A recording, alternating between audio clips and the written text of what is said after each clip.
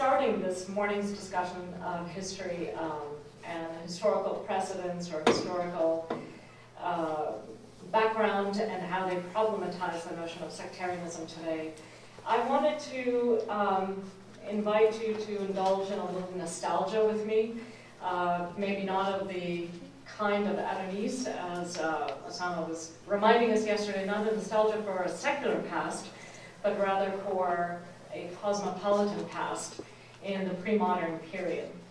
And I, want to sort of offer you, by way of visual entertainment, as we indulge in this nostalgia, a few very low-tech pictures and a little poetry, which I will be referring to as I proceed. So my paper wants to investigate a historical precedent in dealing with difference within Islam, in particular a Shi'i precedent from the 10th through the 12th centuries. This period was notable for several reasons. It saw the establishment of a Shi'i caliphate in North Africa and Egypt. It witnessed important developments in Shi'i doctrine, which included formulations and reformulations of Shi'ism's relationship to other branches of Islam. And as such, this historical backdrop serves to remind that framing difference in terms of binary opposition was not the only precedent offered by history to the current misuse of it by sectarianism. Rather, it includes ecumenical frameworks that historians posit produced a cosmopolitan Islam.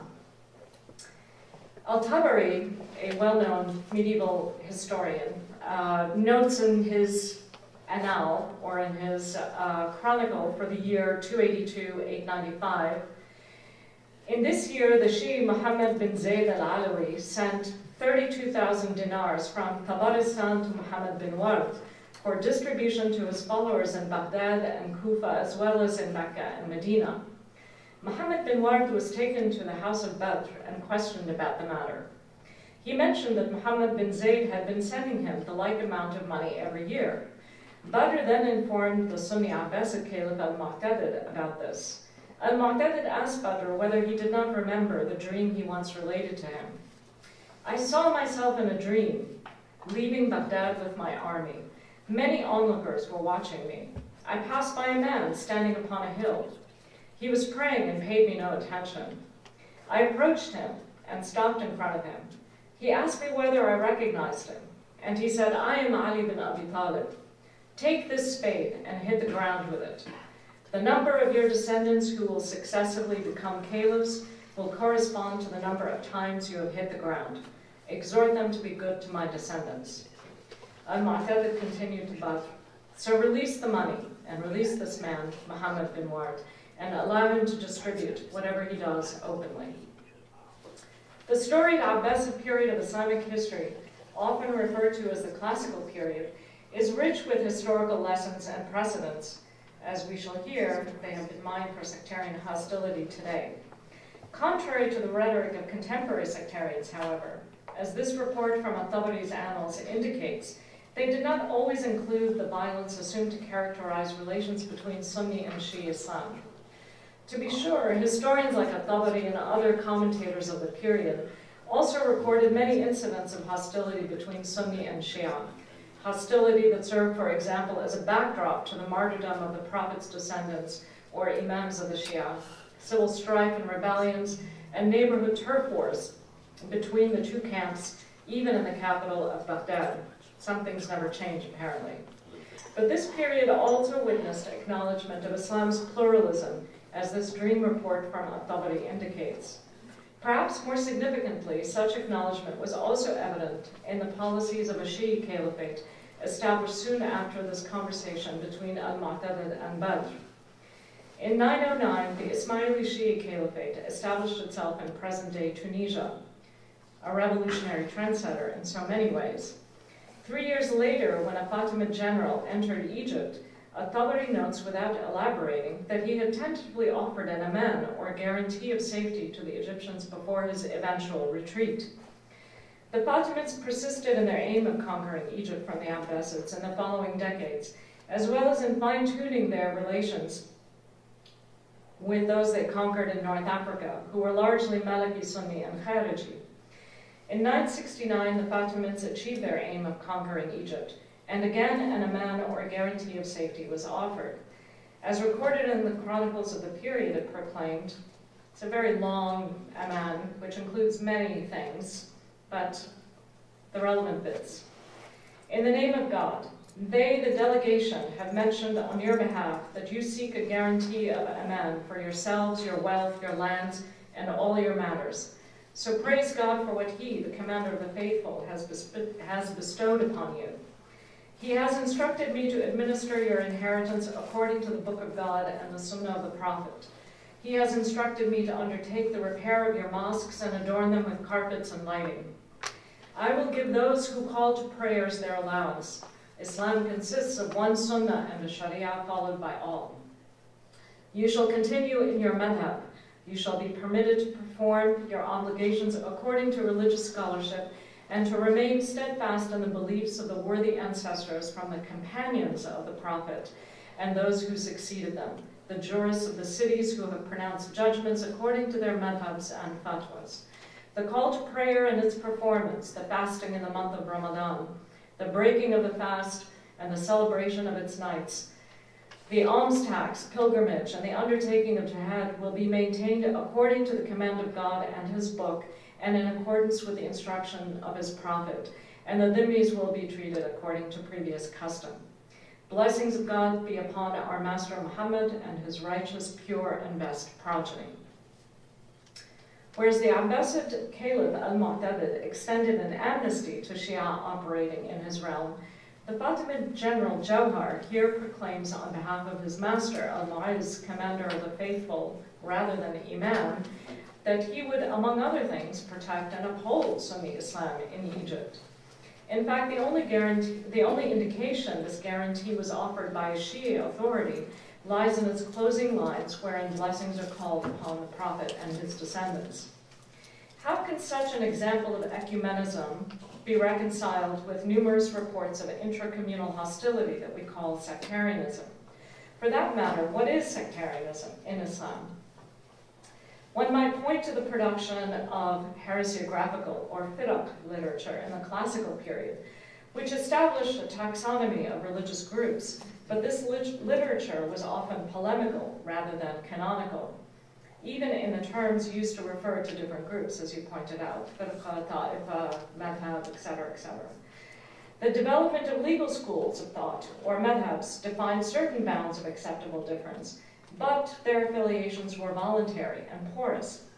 Philosophers and theologians as well debated the bounds of acceptable belief, but their opinions on such matters were generally inaccessible and ultimately discredited. And there are the social networks and neighborhoods defined by specific Islamic persuasions which often clashed, often violently so, but perhaps not always over religious difference. Then again, Islam's lexicon is rife with binary distinctions.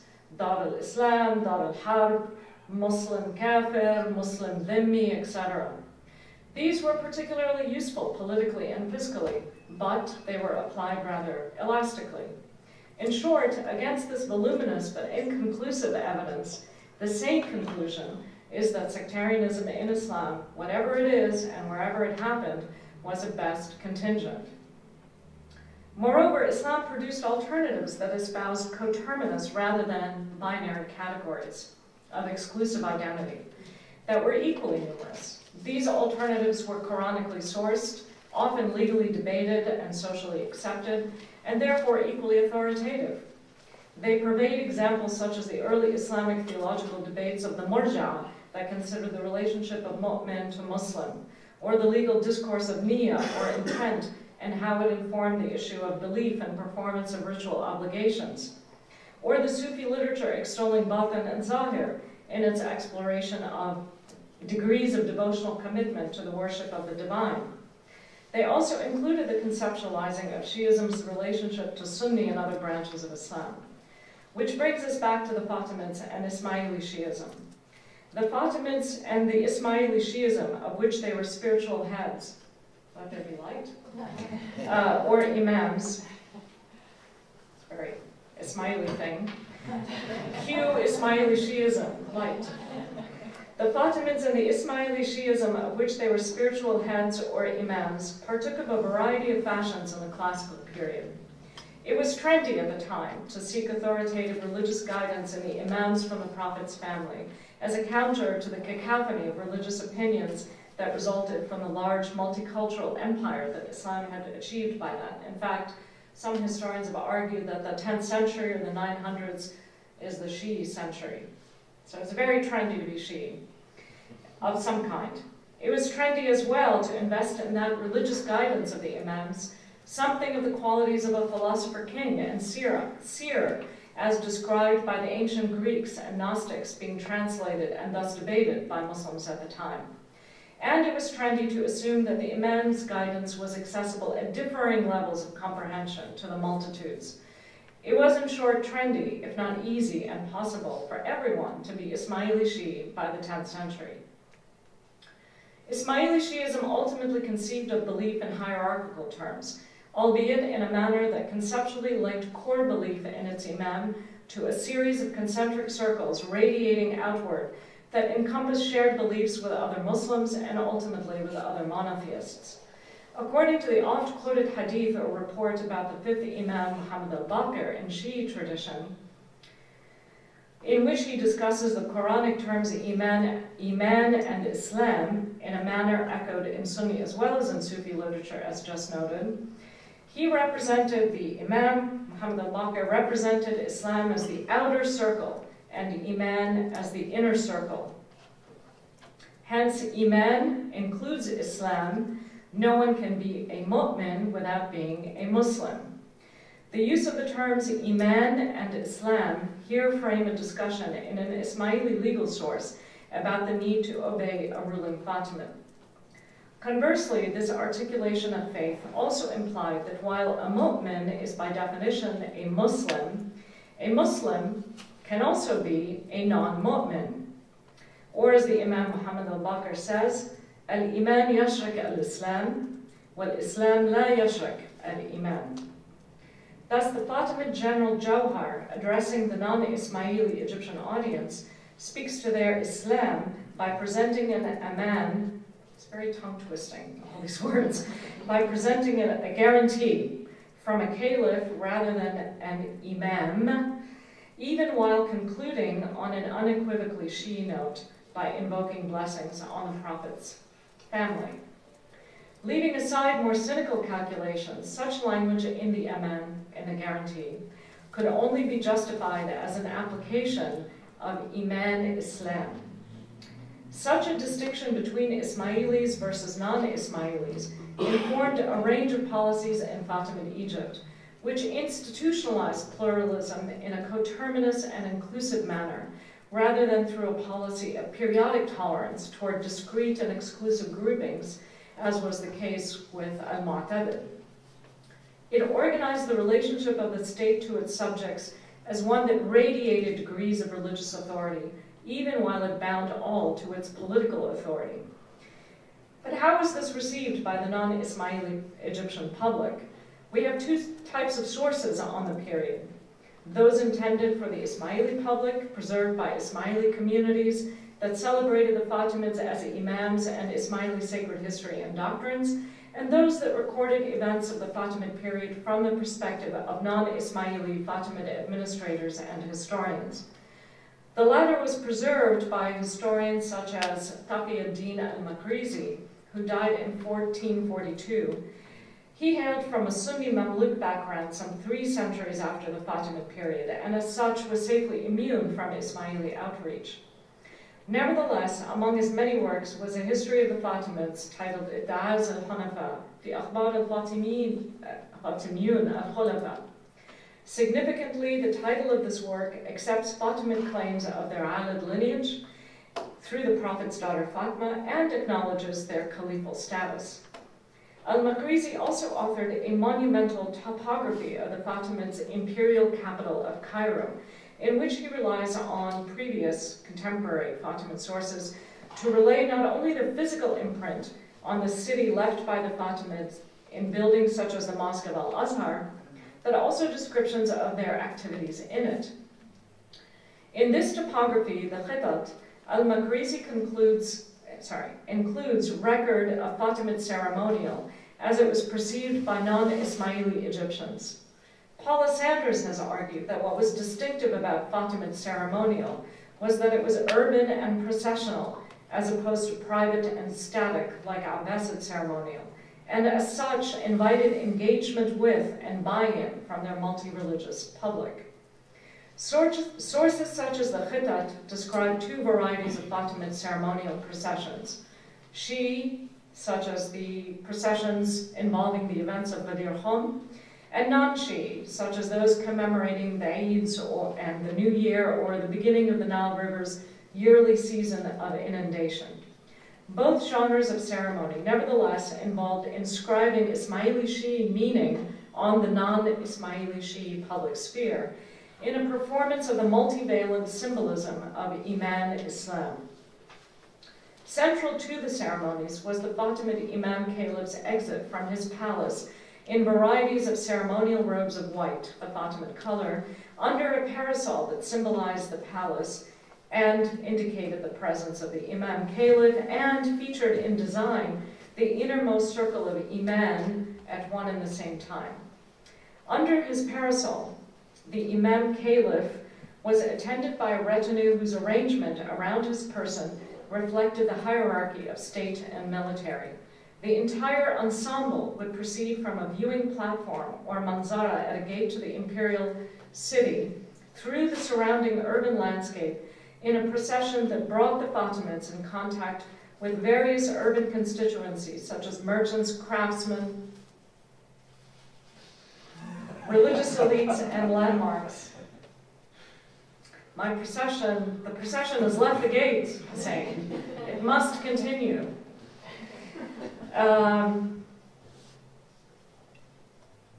The processions brought the Fatimids in contact with various urban constituencies such as merchants, craftsmen, religious elites, and landmarks in what Sanders refers to as a ritual city. The Shi'i state embraced and claimed, without at the same time converting, all.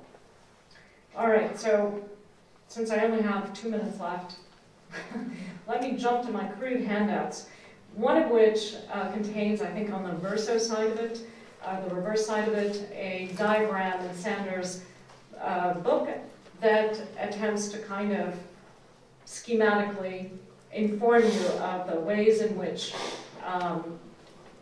elites of the Fatimid court were assembled around the person of the caliph as they proceeded through the city. Fatimid ceremonial involved a dynamic symbolism and way of speaking to the non-Ismaili public, and endured, as Sanders put it, as a ritual lingua franca in Cairo in Egypt, even after the fall of the dynasty. The late Irene Bierman explored other kinds of Fatimid outreach to the non-Ismaili publics. She examines coins, for example, which are arguably the most public of texts in that they circulate beyond the state, even in networks of trade. As Bierman and other numismatic scholars have noted, Fatimid dinars, both visually and verbally communicate the Iman Islam construct of communal identity. What was distinctive about Fatimid coins was, again, that they were minted with a format of several series of concentric circles, the center of which represents Iman and radiates out to legends that all could buy into because they were Islam, okay? The other thing that she looked at were monuments, big public monuments like Al-Hakim's Mosque outside of Cairo. One of the handouts has a picture of a minaret, or sketch of a minaret from Al-Hakim's Mosque, and at the bottom of that minaret you see a round circle. That round circle involves a rondel with Allah printed in the middle or carved in the middle, which is to the side of the depiction of the minaret on that handout. What Bierman has argued about mosques like Al-Hakim and the public text that the Fatimids produced on them was that given the placing of these texts, of these inscriptions on the facade of the mosque and the minarets, you have varying levels, again, of Iman and Islam and Batin and Zahir. So at the street level, at eye level, is Allah.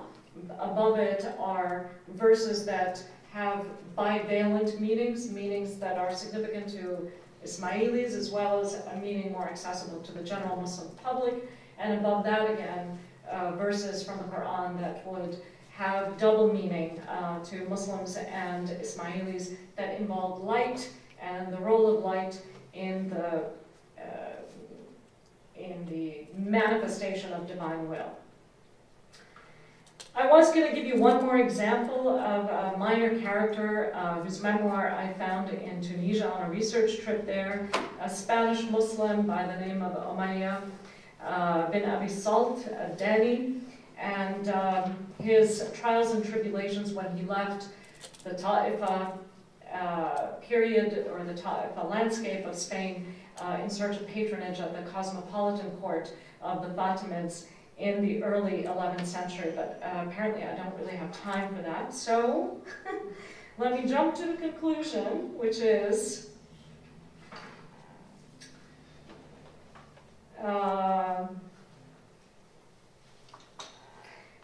what happened then to this Fatimid project of trying to create an ecumenical and inclusive identity which institutionalized pluralism within an Islamic framework, while at the same time privileging the belief of the Ismailis? In a sense, the Fatimids were victims of their own cosmopolitan or ecumenical success.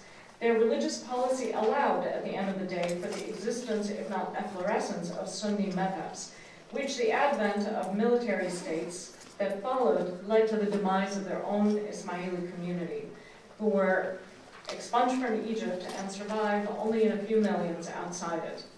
The military elites that rose to power after the Fatimids inverted the model of religious authority emanating from above. Instead, in view of their own tenuous legitimacy, they sought strategic alliance with the diffuse religious classes of Sunni Islam from below, in the effort to co-opt them through patronage, hence military patronage states.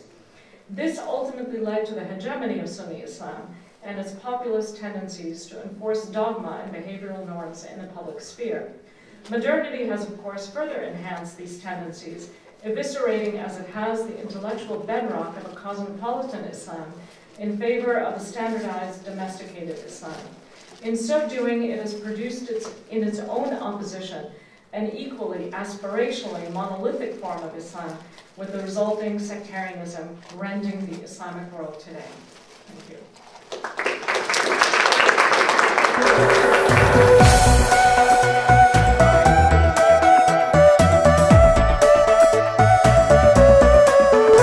Background is in secularism, and it's a great honor to be here with these distinguished scholars and to see my old friend Hussein Yilmaz after so many years. Having a background in Arab secularism, I guess, is to me, is something maybe a little bit inspired by Osama Maqdisi's wonderful talk yesterday, is that I think we have to look at the problem of sectarianism dialectically. And of course, that's a fashionable term, and I think it really applies here. That is to say, in every way dialectically. Looking at sectarianism and secularism in a dialectical way, looking at the internal sources and the external sources of sectarianism in the region, and also what I'm trying to do in this little snippet here is looking at this curious phenomenon of a denial of sectarianism on the one hand and an exploitation of sectarianism on the other hand. And I don't just refer to local players, but also to regional players. And this talk, by the way, I think it almost fits into the political section. I don't know. I mean, I'm going to have some history in it, maybe. And sorry if it's a little bit incoherent because there was a special issue that came out, which I edited not so well because I was under time pressure, but it's there. And if you want to take a look at it, it's, I think, freely available online. We had a conference in Qatar, and I got a big research grant from the Qataris, very much to my surprise, I must say, because it's a very controversial topic there. And the word ta'ifiyya really, when I first introduced it a few years ago to my students in Lebanon, the Lebanese students knew what I was talking about. The Qataris feigned innocence, or the Saudis, etc., or really were ignorant, certainly about that term. But today I think it's become the term of the hour.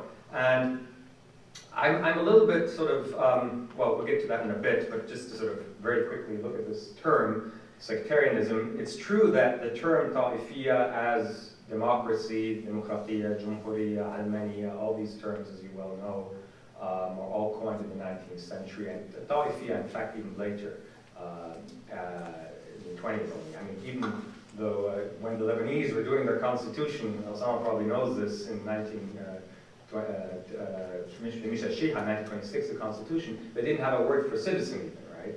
So the word, they first drafted it in French, Michel Chiha did, and citoyen libanais, and then they came up with the word watani libanais. The word muwatin wasn't coined at that point in time, in the 20th century. So ta'ifiyya similarly, but that doesn't mean, I think, that we should discount the notion that there was a concept of something akin to what we talked today about sectarianism in the works of somebody like Ibn Khaldun or many others. And indeed, this is the talk, for instance, by Ibn Khaldun, which talks about, you know, this kind of bias of being with your group, whether they're wrong or the right, or wrong or the right, you act with them. And similarly, a Lebanese soldier who defected to Jabhat al-Nusra recently, he, I think, defines sectarianism in a certain way, which is bias, you know, and saying that terrorists are not those defending their sect. And I think this is what it is. It is a survival instinct. It is something that has been remarked to, again, I say Ibn Khaldun, but also, of course, people like Rousseau and even America. And in that sense, it is something that's not incidental. And it is, you know, this is very controversial, and I hope people wake up kind of because I have a controversial take on this. I think to a degree it is an instinct. At least that's the way it is often depicted by people like Ibn Khaldun.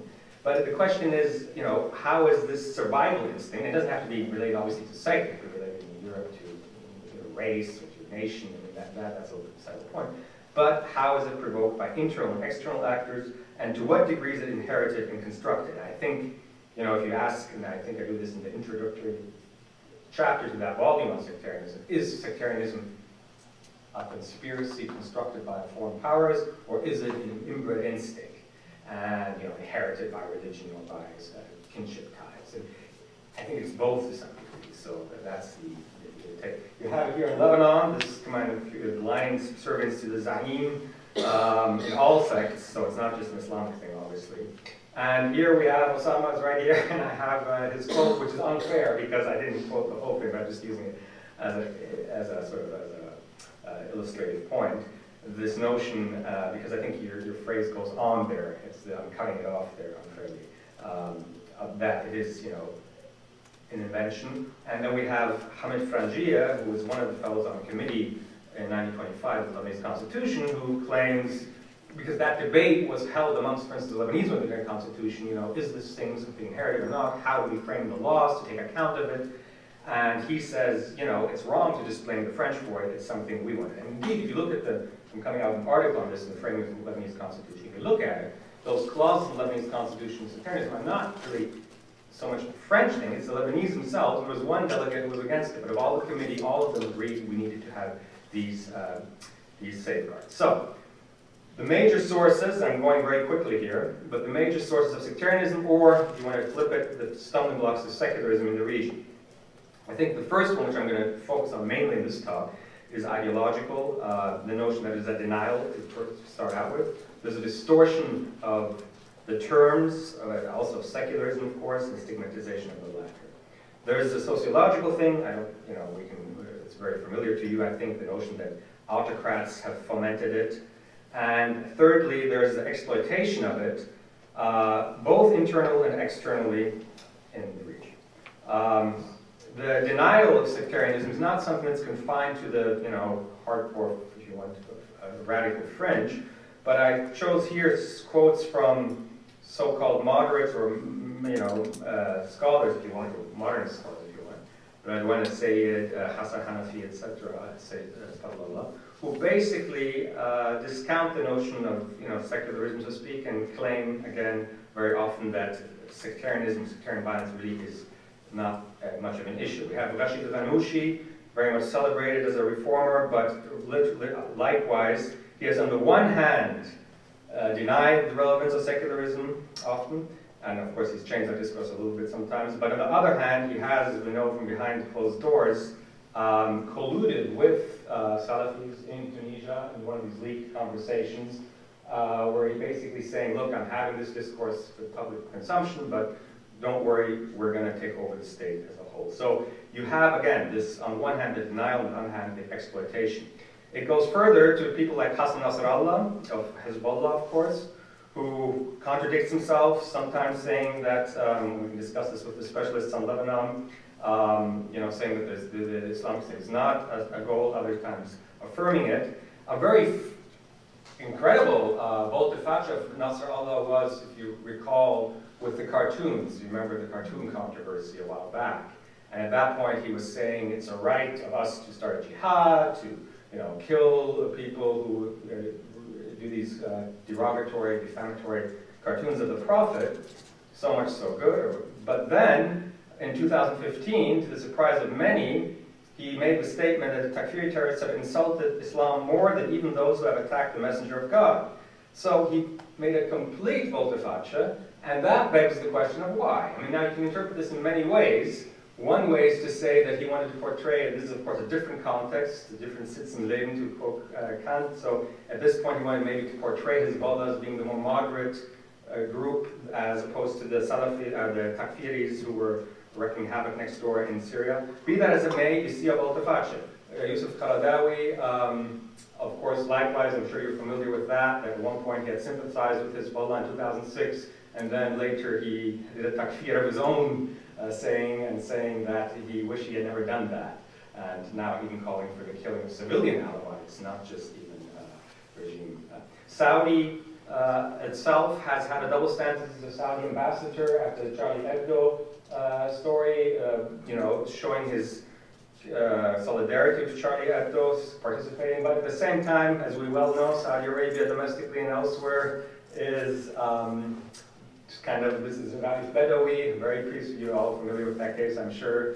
And so at the one hand, you're sympathizing with Charlie Hebdo, on the other hand, you're going after very, I would say, harmless fellows. And within Saudi, we'll get this later maybe a little bit, I'll just say that about Qatar as well, which I'm familiar with.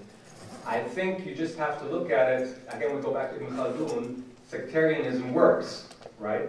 So for the Saudis and for the Gulfis and for the Qataris and for everyone actually, basically it's a temptation.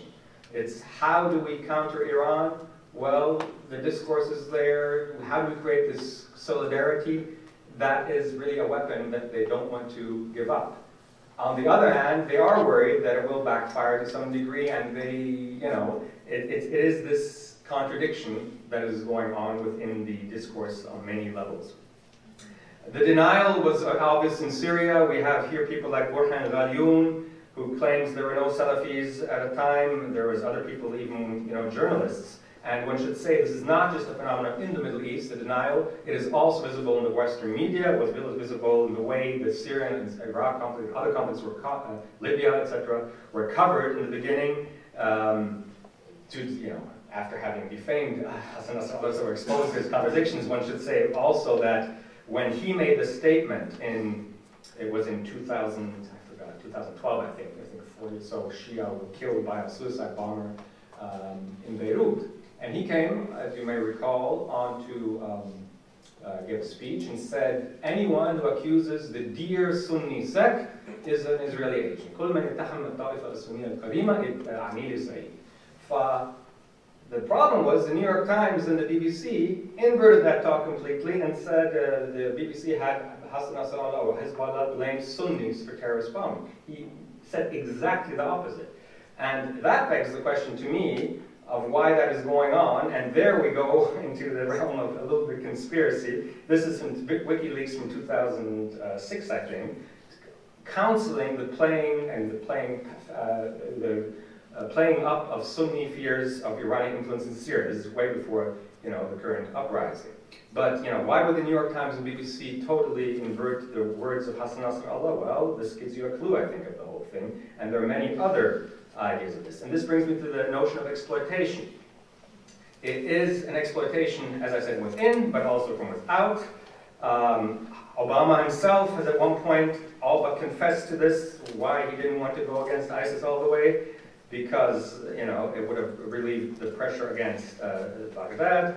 We have prior instances, I'm flying over this because we don't have time for everything, in the 50s, as you know, where similar things were done. And there's many, many examples from Rand, divide and rule being advocated to Brookings, etc., etc., etc. We have the Israeli ambassador, Michael Oren, you know these statements. So, what is the long and short of it? The long and short of it is that the discourse of conspiracy is so facilely dismissed in the West to cut off debate. It is engaged in, and maybe mongered, there's conspiracy mongering, where I'm from, of course, to some degree, for the same reason, to basically absolve the region, if you want, from the local discourse from responsibility. I think both are wrong, and I think one should revisit that. We have the heritage of the U.S. supporting Islamist groups all over the place, openly so, and even someone like John McCain saying here, for instance, that Allahu Akbar is just, you know, a casual statement when referring to jihadist groups, you know, in Syria. So I think that is quite an interesting way. We have, okay. So I'm going to run to the final because I know our just something on history, since we have Osama here, and this is my take on it, is something I wanted to say about.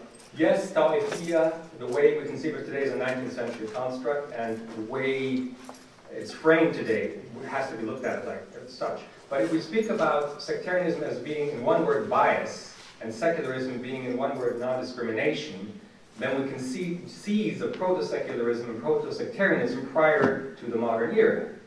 And I think it is important, again, to look at it in an open manner and in a dialectical way. That is to say, to recognize, yes, there were rulers such as Akbar in India and Fakhruddin in Lebanon, who, for instance, got rid of the jizya, who had Shia in their armies, who, you know, to a certain degree exercised a non-discriminatory form of governance. But you also then, of course, have the shadow side of it. And this is, again, not, and this is something very controversial, and again I'm going to propose, is that the secular or the liberal order we have in Europe and also in the Middle East did not come, and when I'm from Qatar, you know, the reason why I could go to Qatar is because an emir one day said, I want to have ladies in universities and I want to have Western universities there. That was not a democratic decision. And the same thing, if you want, with a lot of the reforms in Europe with Napoleon, who went to my country, Switzerland, and then right after that went to Egypt to try to, you know, there's a lot of other issues there, but one of the things that was there was the Code Napoleon, the notion of kind of a sort of equality, and some of his avatars, like Ibrahim Pasha. And by the way, Osama, I mean, I agree with you in 1860, but you know, as Ibrahim Pasha in 1832 already established in Beirut the Diwan, which was, and also elsewhere, which equally divided between Muslims and Christians. So in a sense, the power sharing between constitutive sectarian groups goes back prior to 1860 even. And here we have Ibrahim Pasha's notion on this, basically calling for a certain equality between the sects. Now, this authoritarianism is also visible, of course, we know well, in Turkey with Mustafa Kemal Ataturk, and it didn't really, there was nobody in the Arab world really to take that scepter. Sadat, the founder of the Syrian Socialist Party, to some degree was similar to Ataturk, because in both of them, in a sense, created political parties with a secular ideology. But in Syria, if you see, this is a cover of one of the magazines there in Lebanon, and you see there's even a sectarian bias, if you want, in the kind of, this is of course, the Syrian Socialist Party has been co-opted by the Ba'ath Party, even by Syria.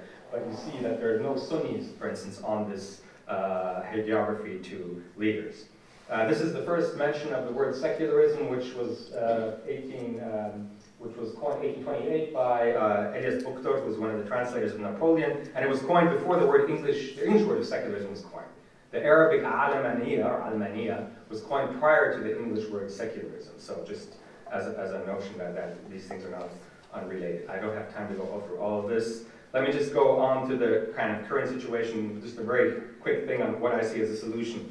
I think we've been in a continuous devolution or escalation from the Iraq War, as I think Fanar Haddad and others would agree. And some people said, you know, the Beirut Spring was marketed as a sort of a precursor to the Arab Spring. I think people who watched that already saw the sectarian divides there, and that the infrastructure of sectarianism was not, in fact, dismantled despite all the euphoria.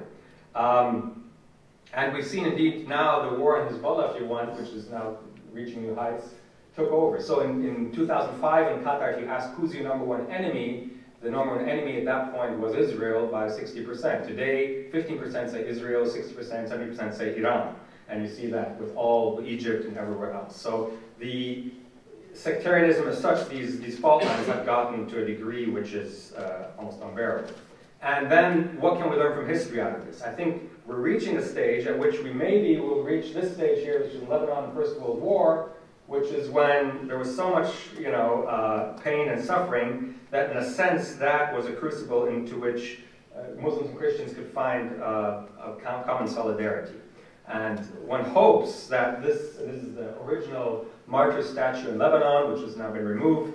And on the right, you have a Muslim Egyptian girl who painted a mosque consoling a church after there were some desecrations in Egypt, if you remember back when. So I think this crisis that we're having today is creating, the extremes on all sides, but also a big fair chunk. I know, by the way, it's a bit of a joke here. Maybe this will wake you up. I know some Qataris and Saudis. I just was in the embassy in Washington, who support, believe it or not, Donald Trump. So there is a strange phenomenon here going on of I think, a polarization. I'm not saying that because they're self-hating Muslims or whatever. I'm just saying that the current ideological spectrum in the region is such that there's so much discussed on some matters in some quarters with what's going on in terms of sectarianism, that you might have this, what you have here, for instance.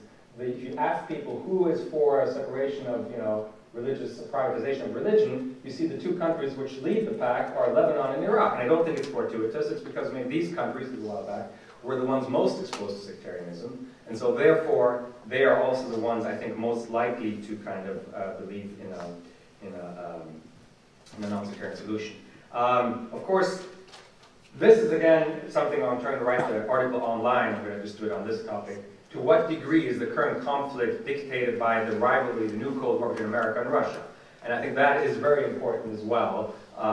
You can argue both ways. You can say the intense enmity between America and Russia is really trickling down into the local divides, or you could, if you want to make the argument, say it's a social thing, and that is then translating into on the national plane.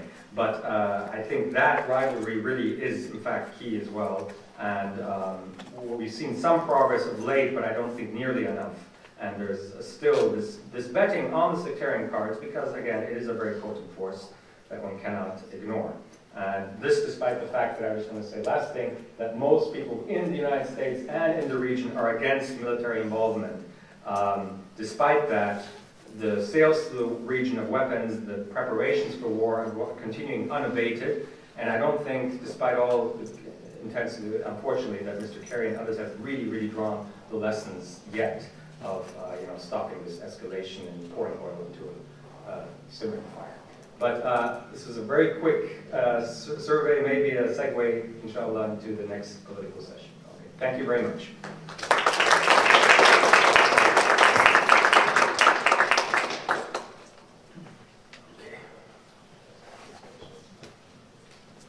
Thank you, Mark. Thank you all speakers for all 4 fascinating papers. We are a little short of time, but at the same time, this panel has a wide scope. So in the name of justice and the better groundwork for later panels, I'm proposing that we have at least 20 minutes of discussion time and 5 minutes for coffee break. And I'm actually proposing this. But anyone opposed will be labeled as apology.